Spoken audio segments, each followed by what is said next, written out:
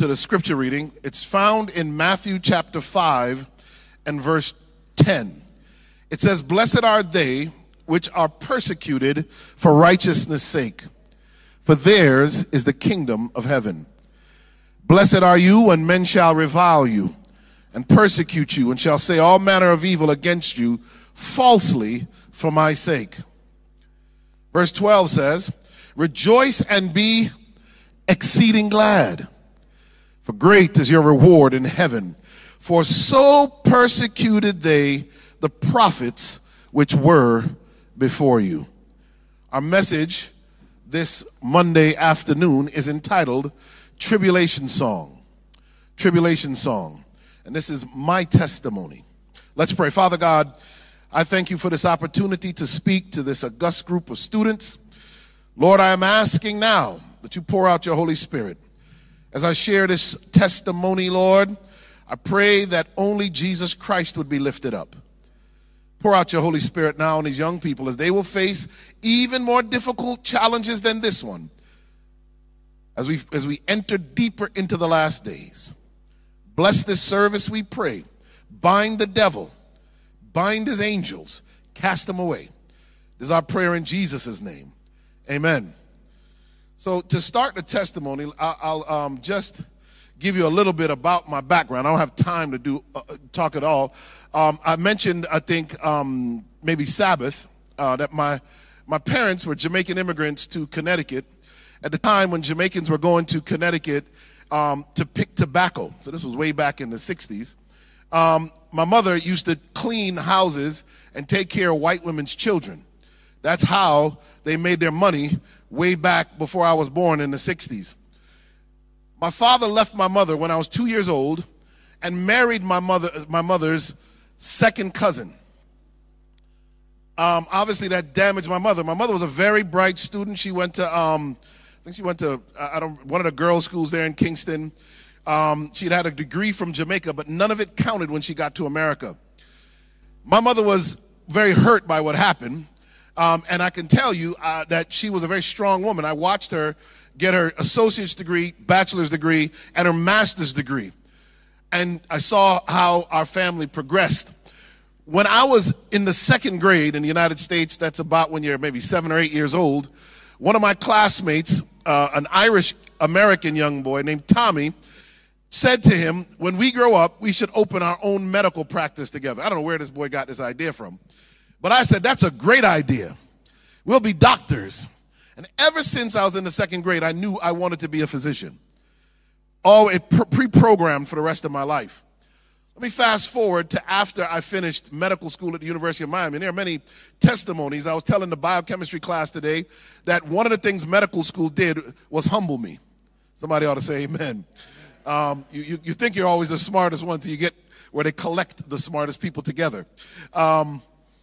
And what God did was, while I was in medical school, he gave me the opportunity to actually take up public health rotations. So I worked with the migrant farmers. And ironic how the whole thing came full circle.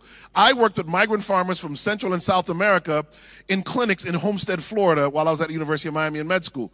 I worked in the TB clinic. I was able to work in public health. I worked at the HIV clinic on South Beach, the first one in the state of Florida, I believe. It was called a PET clinic, the Prevention, Education, and Treatment Clinic. And so I was fortunate to get all of these opportunities. Later on, God got me the opportunity to work with the Bush administration, and I worked for President George W. Bush on HIV and AIDS, and later with Barack Obama's administration for a short period of time. And so I was able to get all these things. I was working at Loma Linda when I was doing my doctorate in public health, decided I should go work in public health. So I went to Orange County, California. I was the medical director for the jails. I ran one of the divisions of the health department. And a job came up in a city called Pasadena, California. Now, in America, Pasadena is a very well-known city because it hosts the annual New Year's Day Rose Parade. And it has a big football stadium called the Rose Bowl. There are a lot of big college football games now are played. I never thought I would get the job. I prayed about it, and God, I competed against Ivy League students and graduates, and I had gone to Oakwood University, our African-American, historically black Adventist school in the United States in Alabama. And I thought I had no chance competing with these students. But let me tell you something. If God has it for you, he has it for you. And I competed, and I got that job in Pasadena. And I was very happy. We did some great things in that job. First of all, I was able to bring in about $8 or $9 million a year for HIV/AIDS treatment, for what we call in public health MSM, men who have sex with men, and all of the challenges that they face. Many of these were the poorest of those men, so we treated the HIV issues, but we brought in food pantry, housing, we brought in mental health, and they knew I was an Adventist Christian pastor, because I was also pastoring the Altadena Seventh-day Adventist Church, which is just around the corner from the Pasadena Health Department. So in my Christian love, because really that's what it was, I saw that there was a need, and by God's grace, I was trying to help in a medical sense and witness when I could. Somebody ought to say amen.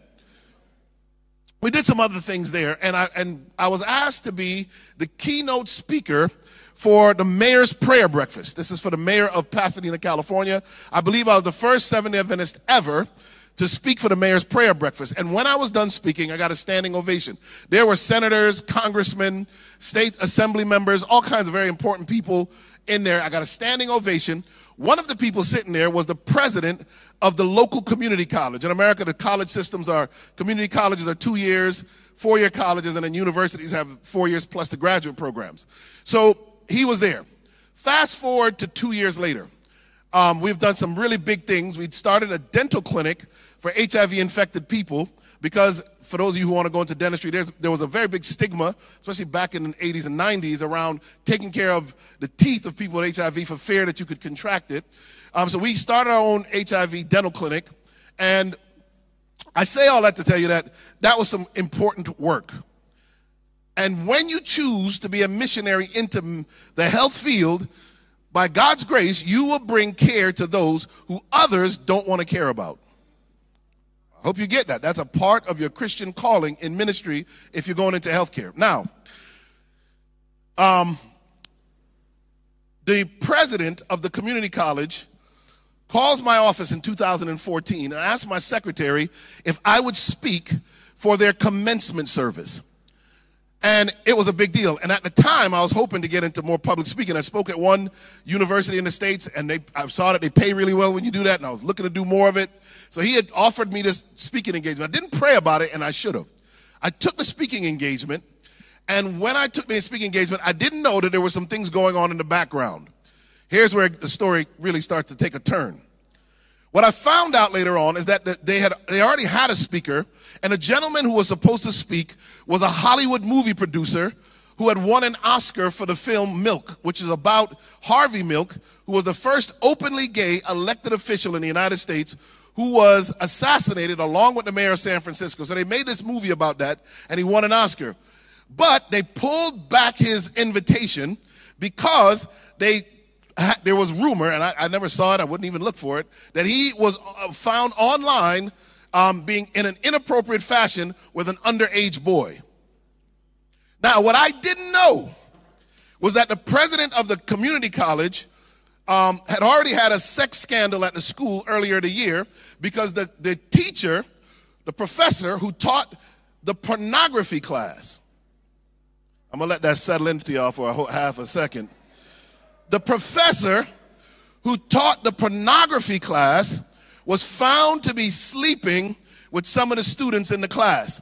It had gotten out, and the president of the college was so embarrassed, he leaned a little more politically to the right, I'm assuming, that he did not want this guy to speak if there might be a scandal about him.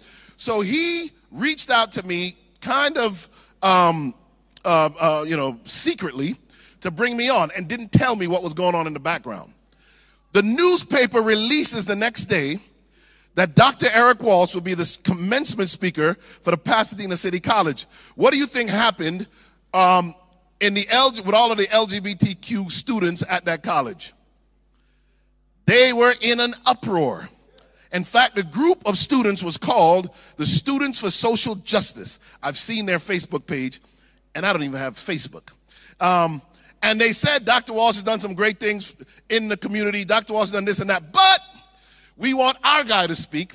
And since they went online and found dirt about our guy, we're going to go online and find dirt about Dr. Eric Walsh. So they went online. And me being a black man, maybe they thought They were going to find some drug charges, domestic violence. I don't know what they were looking for. But you know what they found? Sermons. Lots and lots of sermons. I mean a ton of sermons. And what they did is, they had to listen to at least 20 hours of sermons in order to do what they did. So somebody on Judgment Day, Pastor, is going to be without an excuse. Amen? They had to listen to about 20 hours of sermons, and they took me out of context in these sermons, and they drafted a document, and they submitted this document to be published in Out magazine. Now, Out magazine is one of the premier LGBTQ magazines in the world. So I hope y'all seeing where this is going now. When that magazine article dropped, I was in trouble. It spread like wildfire. It went viral. And all of a sudden, I went from a hero in the town to they wanted to, if they could have strung me up, some of them would have. Here's where it gets interesting. The next day, the Los Angeles Times, the second largest newspaper in the United States of America, the Los Angeles Times, put out an editorial about me. And the lady tried to call me to talk to me, and what happened every time she would do that is God would whisper in my ear, like a lamb led to the slaughter is dumb, so said he not a word. The calls began to come in from Channel 5 News in Los Angeles, from the National Public Radio in America. People wanted to talk to me after that article came out, but it got even worse when the second article dropped, the editorial. And in the editorial, the lady says, there are two reasons Dr. Eric Walsh should never hold a scientific position in the United States of America. She says, number one, he believes God created the world. So in other words, she says that you cannot be a government hired, employed scientist if you believe in creation. In fact, she even brought in an evolution specialist who said if Dr. Walsh does not want to believe in the theory of evolution, he shouldn't believe in the theory of gravity either. That's what they wrote in the article. Now, all of you who are scientists know there's a problem with that, right? Gravity's not a theory.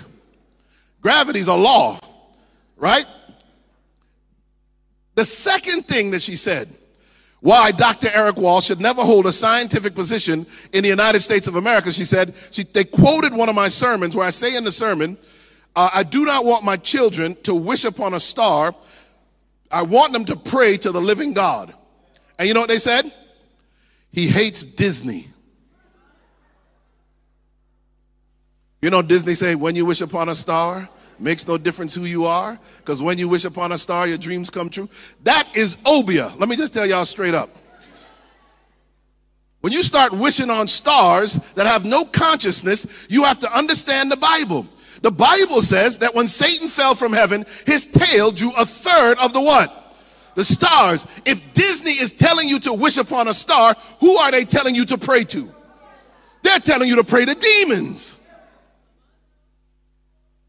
So when this dropped, can you imagine now? And I don't know how many of you have been to Southern California, but Southern California has a king and a queen. That's Mickey and Minnie Mouse. Let me tell you something. Overnight, they came after me like a storm, church. My name was Mud. The newspaper the next day had, the local newspaper, the Pasadena Star News, the next day had 4 articles about me on the front page. They were, for weeks they ran stories about me. The local news called to try and talk bad about me and asked the church secretary if they could get a copy of my sermons to play on the news. And I told the secretary when she called me, I said, do not let them play the sermons. And they played the sermon anyway. But don't worry, it was a good clip of a sermon. I said, well, if they're going to play a sermon on TV in Los Angeles, that was a good clip for them to play. Let me tell you something. I quickly found out how fast the world would turn on you as a believer. But I want to submit something to you, because I'm going to have to break this into 2 parts. So let me get this first part in today. All of the success I had at that job was also beginning to affect my spiritual life. I want you to get this, young people. As I got more successful and more popular, I was on the local government TV all the time doing lectures. I was like a local celebrity. I could go to all of the concerts in the Rose Bowl. I could do all that stuff. People actually wanted to take my name and submit it to the White House for me to be the next Surgeon General of the United States for Barack Obama. And this started to mess with my head. I was still going to church, still preaching sermons, but I would go to these fundraisers in the Hollywood Hills. And all of that was beginning to corrupt me spiritually, separate me from God, and make me less of a Christian than God called me to be. This isn't that kind of testimony where I tell you I was a victim and then I was a victor. I want to submit to you that God had a purpose in bringing me into this trial. Let me show you why he does it.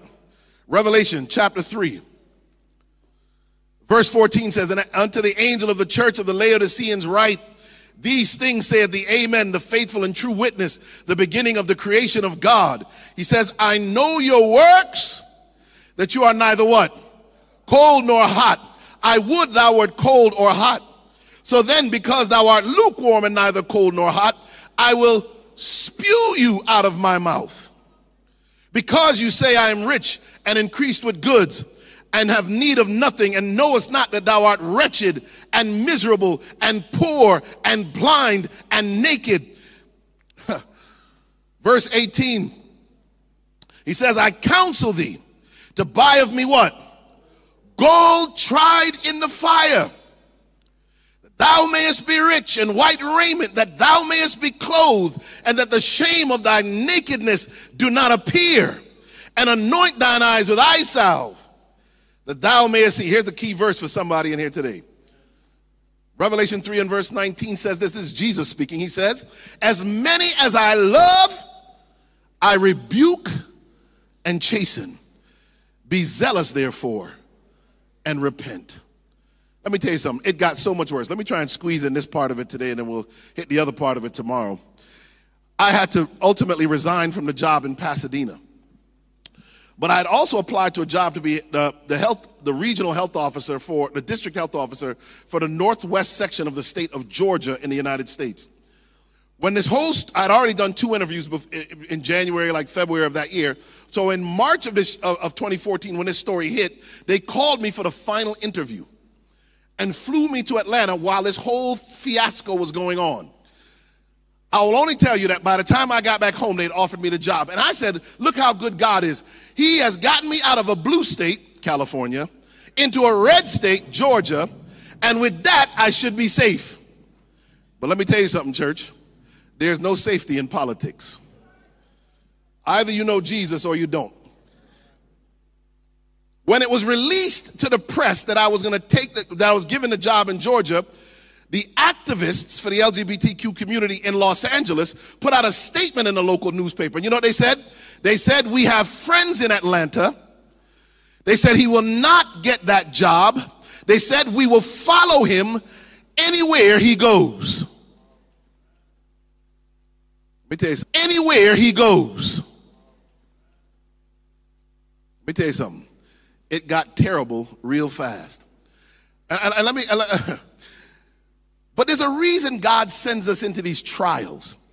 Let me show you, let me read for you a couple slides of what Sister White says. Because the purpose of this testimony isn't to tell you how God got me through. The purpose of this testimony is to help you explain why we all go through trials if we're Christians. It is his providence that brings us into varying circumstances. In each new position, we meet a different class of temptations. How many times when we are placed in some trying situation, we think, this is a wonderful mistake, how I wish I had stayed where I was before. That's literally what I thought. Why didn't I stay at Loma Linda? Watch this. Look at what Ellen White says. But why is it that you are not satisfied? It is because your circumstances have served to bring new defects in your character to your notice. But nothing is revealed but that which is in you. Let me give you this lesson that I hope you take with you the rest of your life. God allows the trials to come into your life for a reason. And if you are in Christ Jesus, the problem is never the storm. I'm going to say it again. This is a very important spiritual lesson.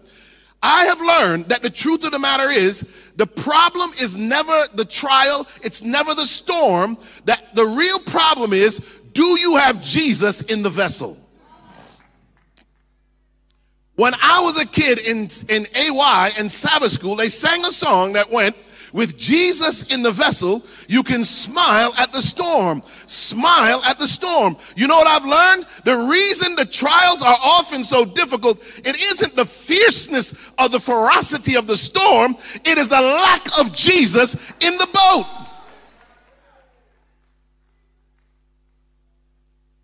Let me tell you something. I had to learn firsthand that my faith was weak. I had to learn firsthand that although I had preached hundreds of sermons, I had not yet fully understood what it means to be under God's protection. I had not fully submitted my will to His. I wanted success in this life more than I wanted salvation in the next. So God allowed the trial. Look at this. Ellen White says, God's love for His children during the period of their severest trial is as strong and tender as in the days of their sunniest prosperity. But it is needful for them to be placed in the furnace of fire. Their earthliness must be consumed, that the image of Christ may be perfectly reflected. I hope you got that. Because let me tell you what I've already seen being here on campus. Some of you are going through some heavy trials. And God sent me to share my story to tell you that if you can trust Jesus in your vessel, you are going to be perfectly fine. She goes on, this is another one. She says, the furnace fires are not to destroy, but to refine. This is why God allows us to go through these trials, to ennoble, sanctify. Without trial, we would not feel so much our need of God and His help, and we would become proud and self-sufficient.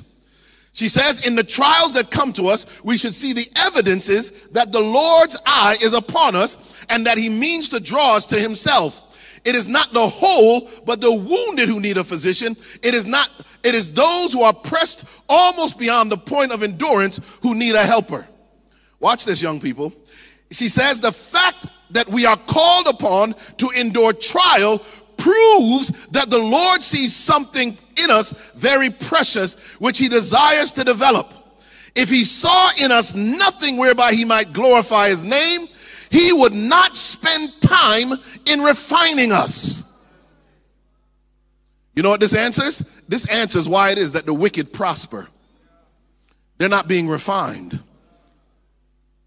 You are being refined.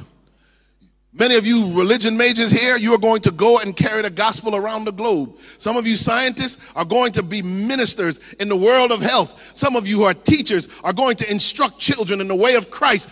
What you're going through here is a preparation for the mission and ministry that God has called you to.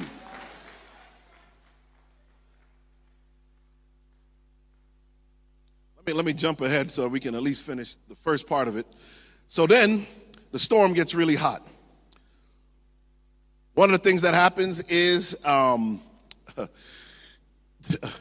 state of Georgia, I fly to New York to speak in Connecticut, and the state of Georgia leaves a voice message on my phone while I was flying after they had offered me the job in Georgia. So I thought I was just going to leave California and go to Georgia. And they leave a message on my phone, and they say, Dr. Walsh, we're sorry, but we can't offer you this position, and they take the position back from me. They thought they hung up the phone, but they didn't. And I could hear them mocking me in the background, laughing at me. I was sitting on the plane in JFK Airport, and I didn't get up. I stayed there, and I wept. It was one of the most painful things that ever happened to me in my life. And I cried out to God, why would you allow this to happen? Let me show you how serious it was. This is a picture of me on Channel 2 News in Atlanta, Georgia. I'm going to end with this because we don't have a lot of time today. So let me finish with this because I know you guys got to get to class. Let me finish with this. Before it was all over, and I'll leave you on this cliffhanger for tomorrow. Before it was all over, the North American division, I can call out who did it now, sent to the PR person for the Southern California Conference of Seventh-day Adventists where I was employed, and had them make a statement in the newspaper through the SEC, even though it was really from the NAD, that I was not ordained, that I did not speak for the church, and they basically threw me under the bus, for lack of a nicer term. It was terrible. Now, you got to stay with me. It was terrible because they made the poor little old lady who ran the PR department in California take all the heat that was supposed to go to them. It was terrible. There's so much I could tell you. I wish I had time. I was brought in front of all the pastors in the conference, and I was given a tongue lashing. They even gave me a list of things I shouldn't have said, and on the list, some of it were quotes from the book, The Great Controversy. I couldn't believe what was happening, young people. That's one great disappointment in the story. The second one is, I was married at the time, and my wife basically at the time told me, she said, you are no longer going to be making any money. I mean, this was now national news. I can show you when they talk about me on CNN. I'll show you that tomorrow. Took the children, left, and later filed for divorce.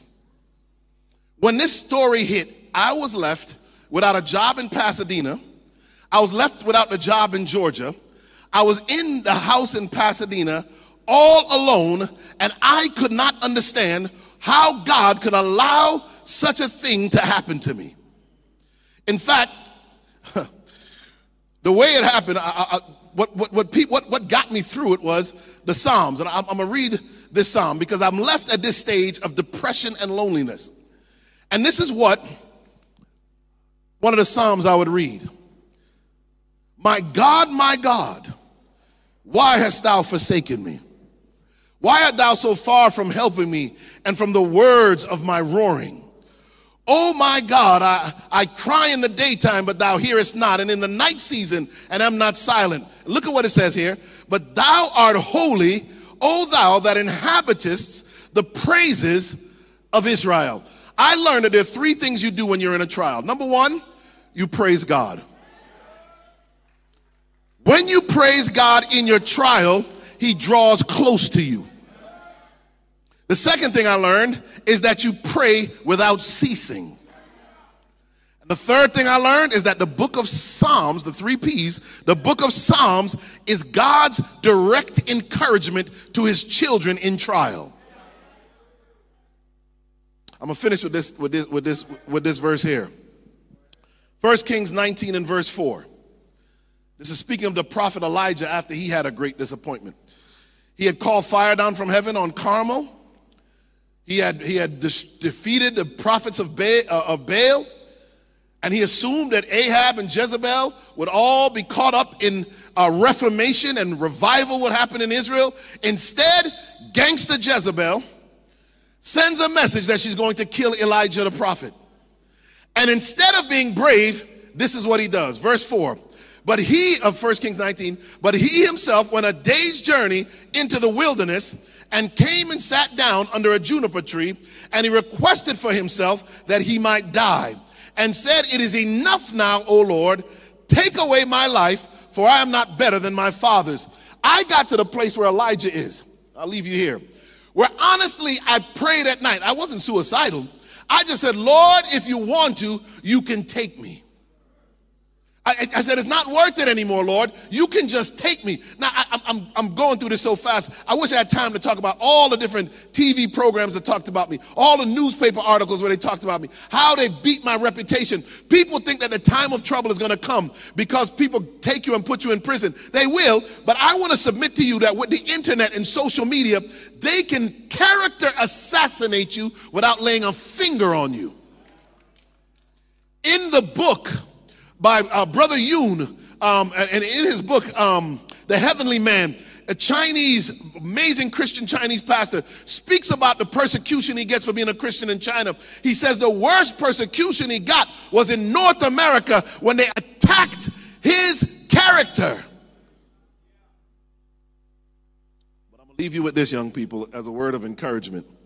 Elijah is the only person in the Bible, one of a few people, there's one other, we found one other minor prophet, but Elijah is one of the major characters, only major characters in the Bible who asks God to take his life, and then Elijah never dies. Isn't that powerful? In fact, when it's time for Elijah to depart this earth, God sends a Holy Ghost Uber to come pick him up. He sends chariots of fire to come and get Elijah. Elijah's not left to wrestle in the mud of death. Elijah never tastes death, not for a moment. And let me tell you something. God did not let me alone either. And tomorrow when we come back, I'm going to finish this story. And I'm going to show you that there is still power, wonder-working power, miraculous power in what God can do for you. At this point, I tell you, I was at my lowest point in my life. And yet God had already planned out everything after that for me. Let's pray. Father God, we thank you for the first part of this testimony. Lord, I thank you that you humbled me through this trial. That you taught me, Lord, that I need to be submitted to you in all things. A wonderful escape route. So, Father God, bless us and keep us as we go through the rest of this week, and bless the week of prayer. Bless these students, Lord, as they return to class. Let their minds be sponges, and let them learn so that they can serve you in the future. Let their minds be sharpened so they be better tools for Jesus Christ. It's our prayer in Jesus' name. Amen. This media was brought to you by Audioverse, a website dedicated to spreading God's Word through free sermon audio and much more. If you would like to know more about Audioverse, or if you would like to listen to more sermons, please visit www.audioverse.org.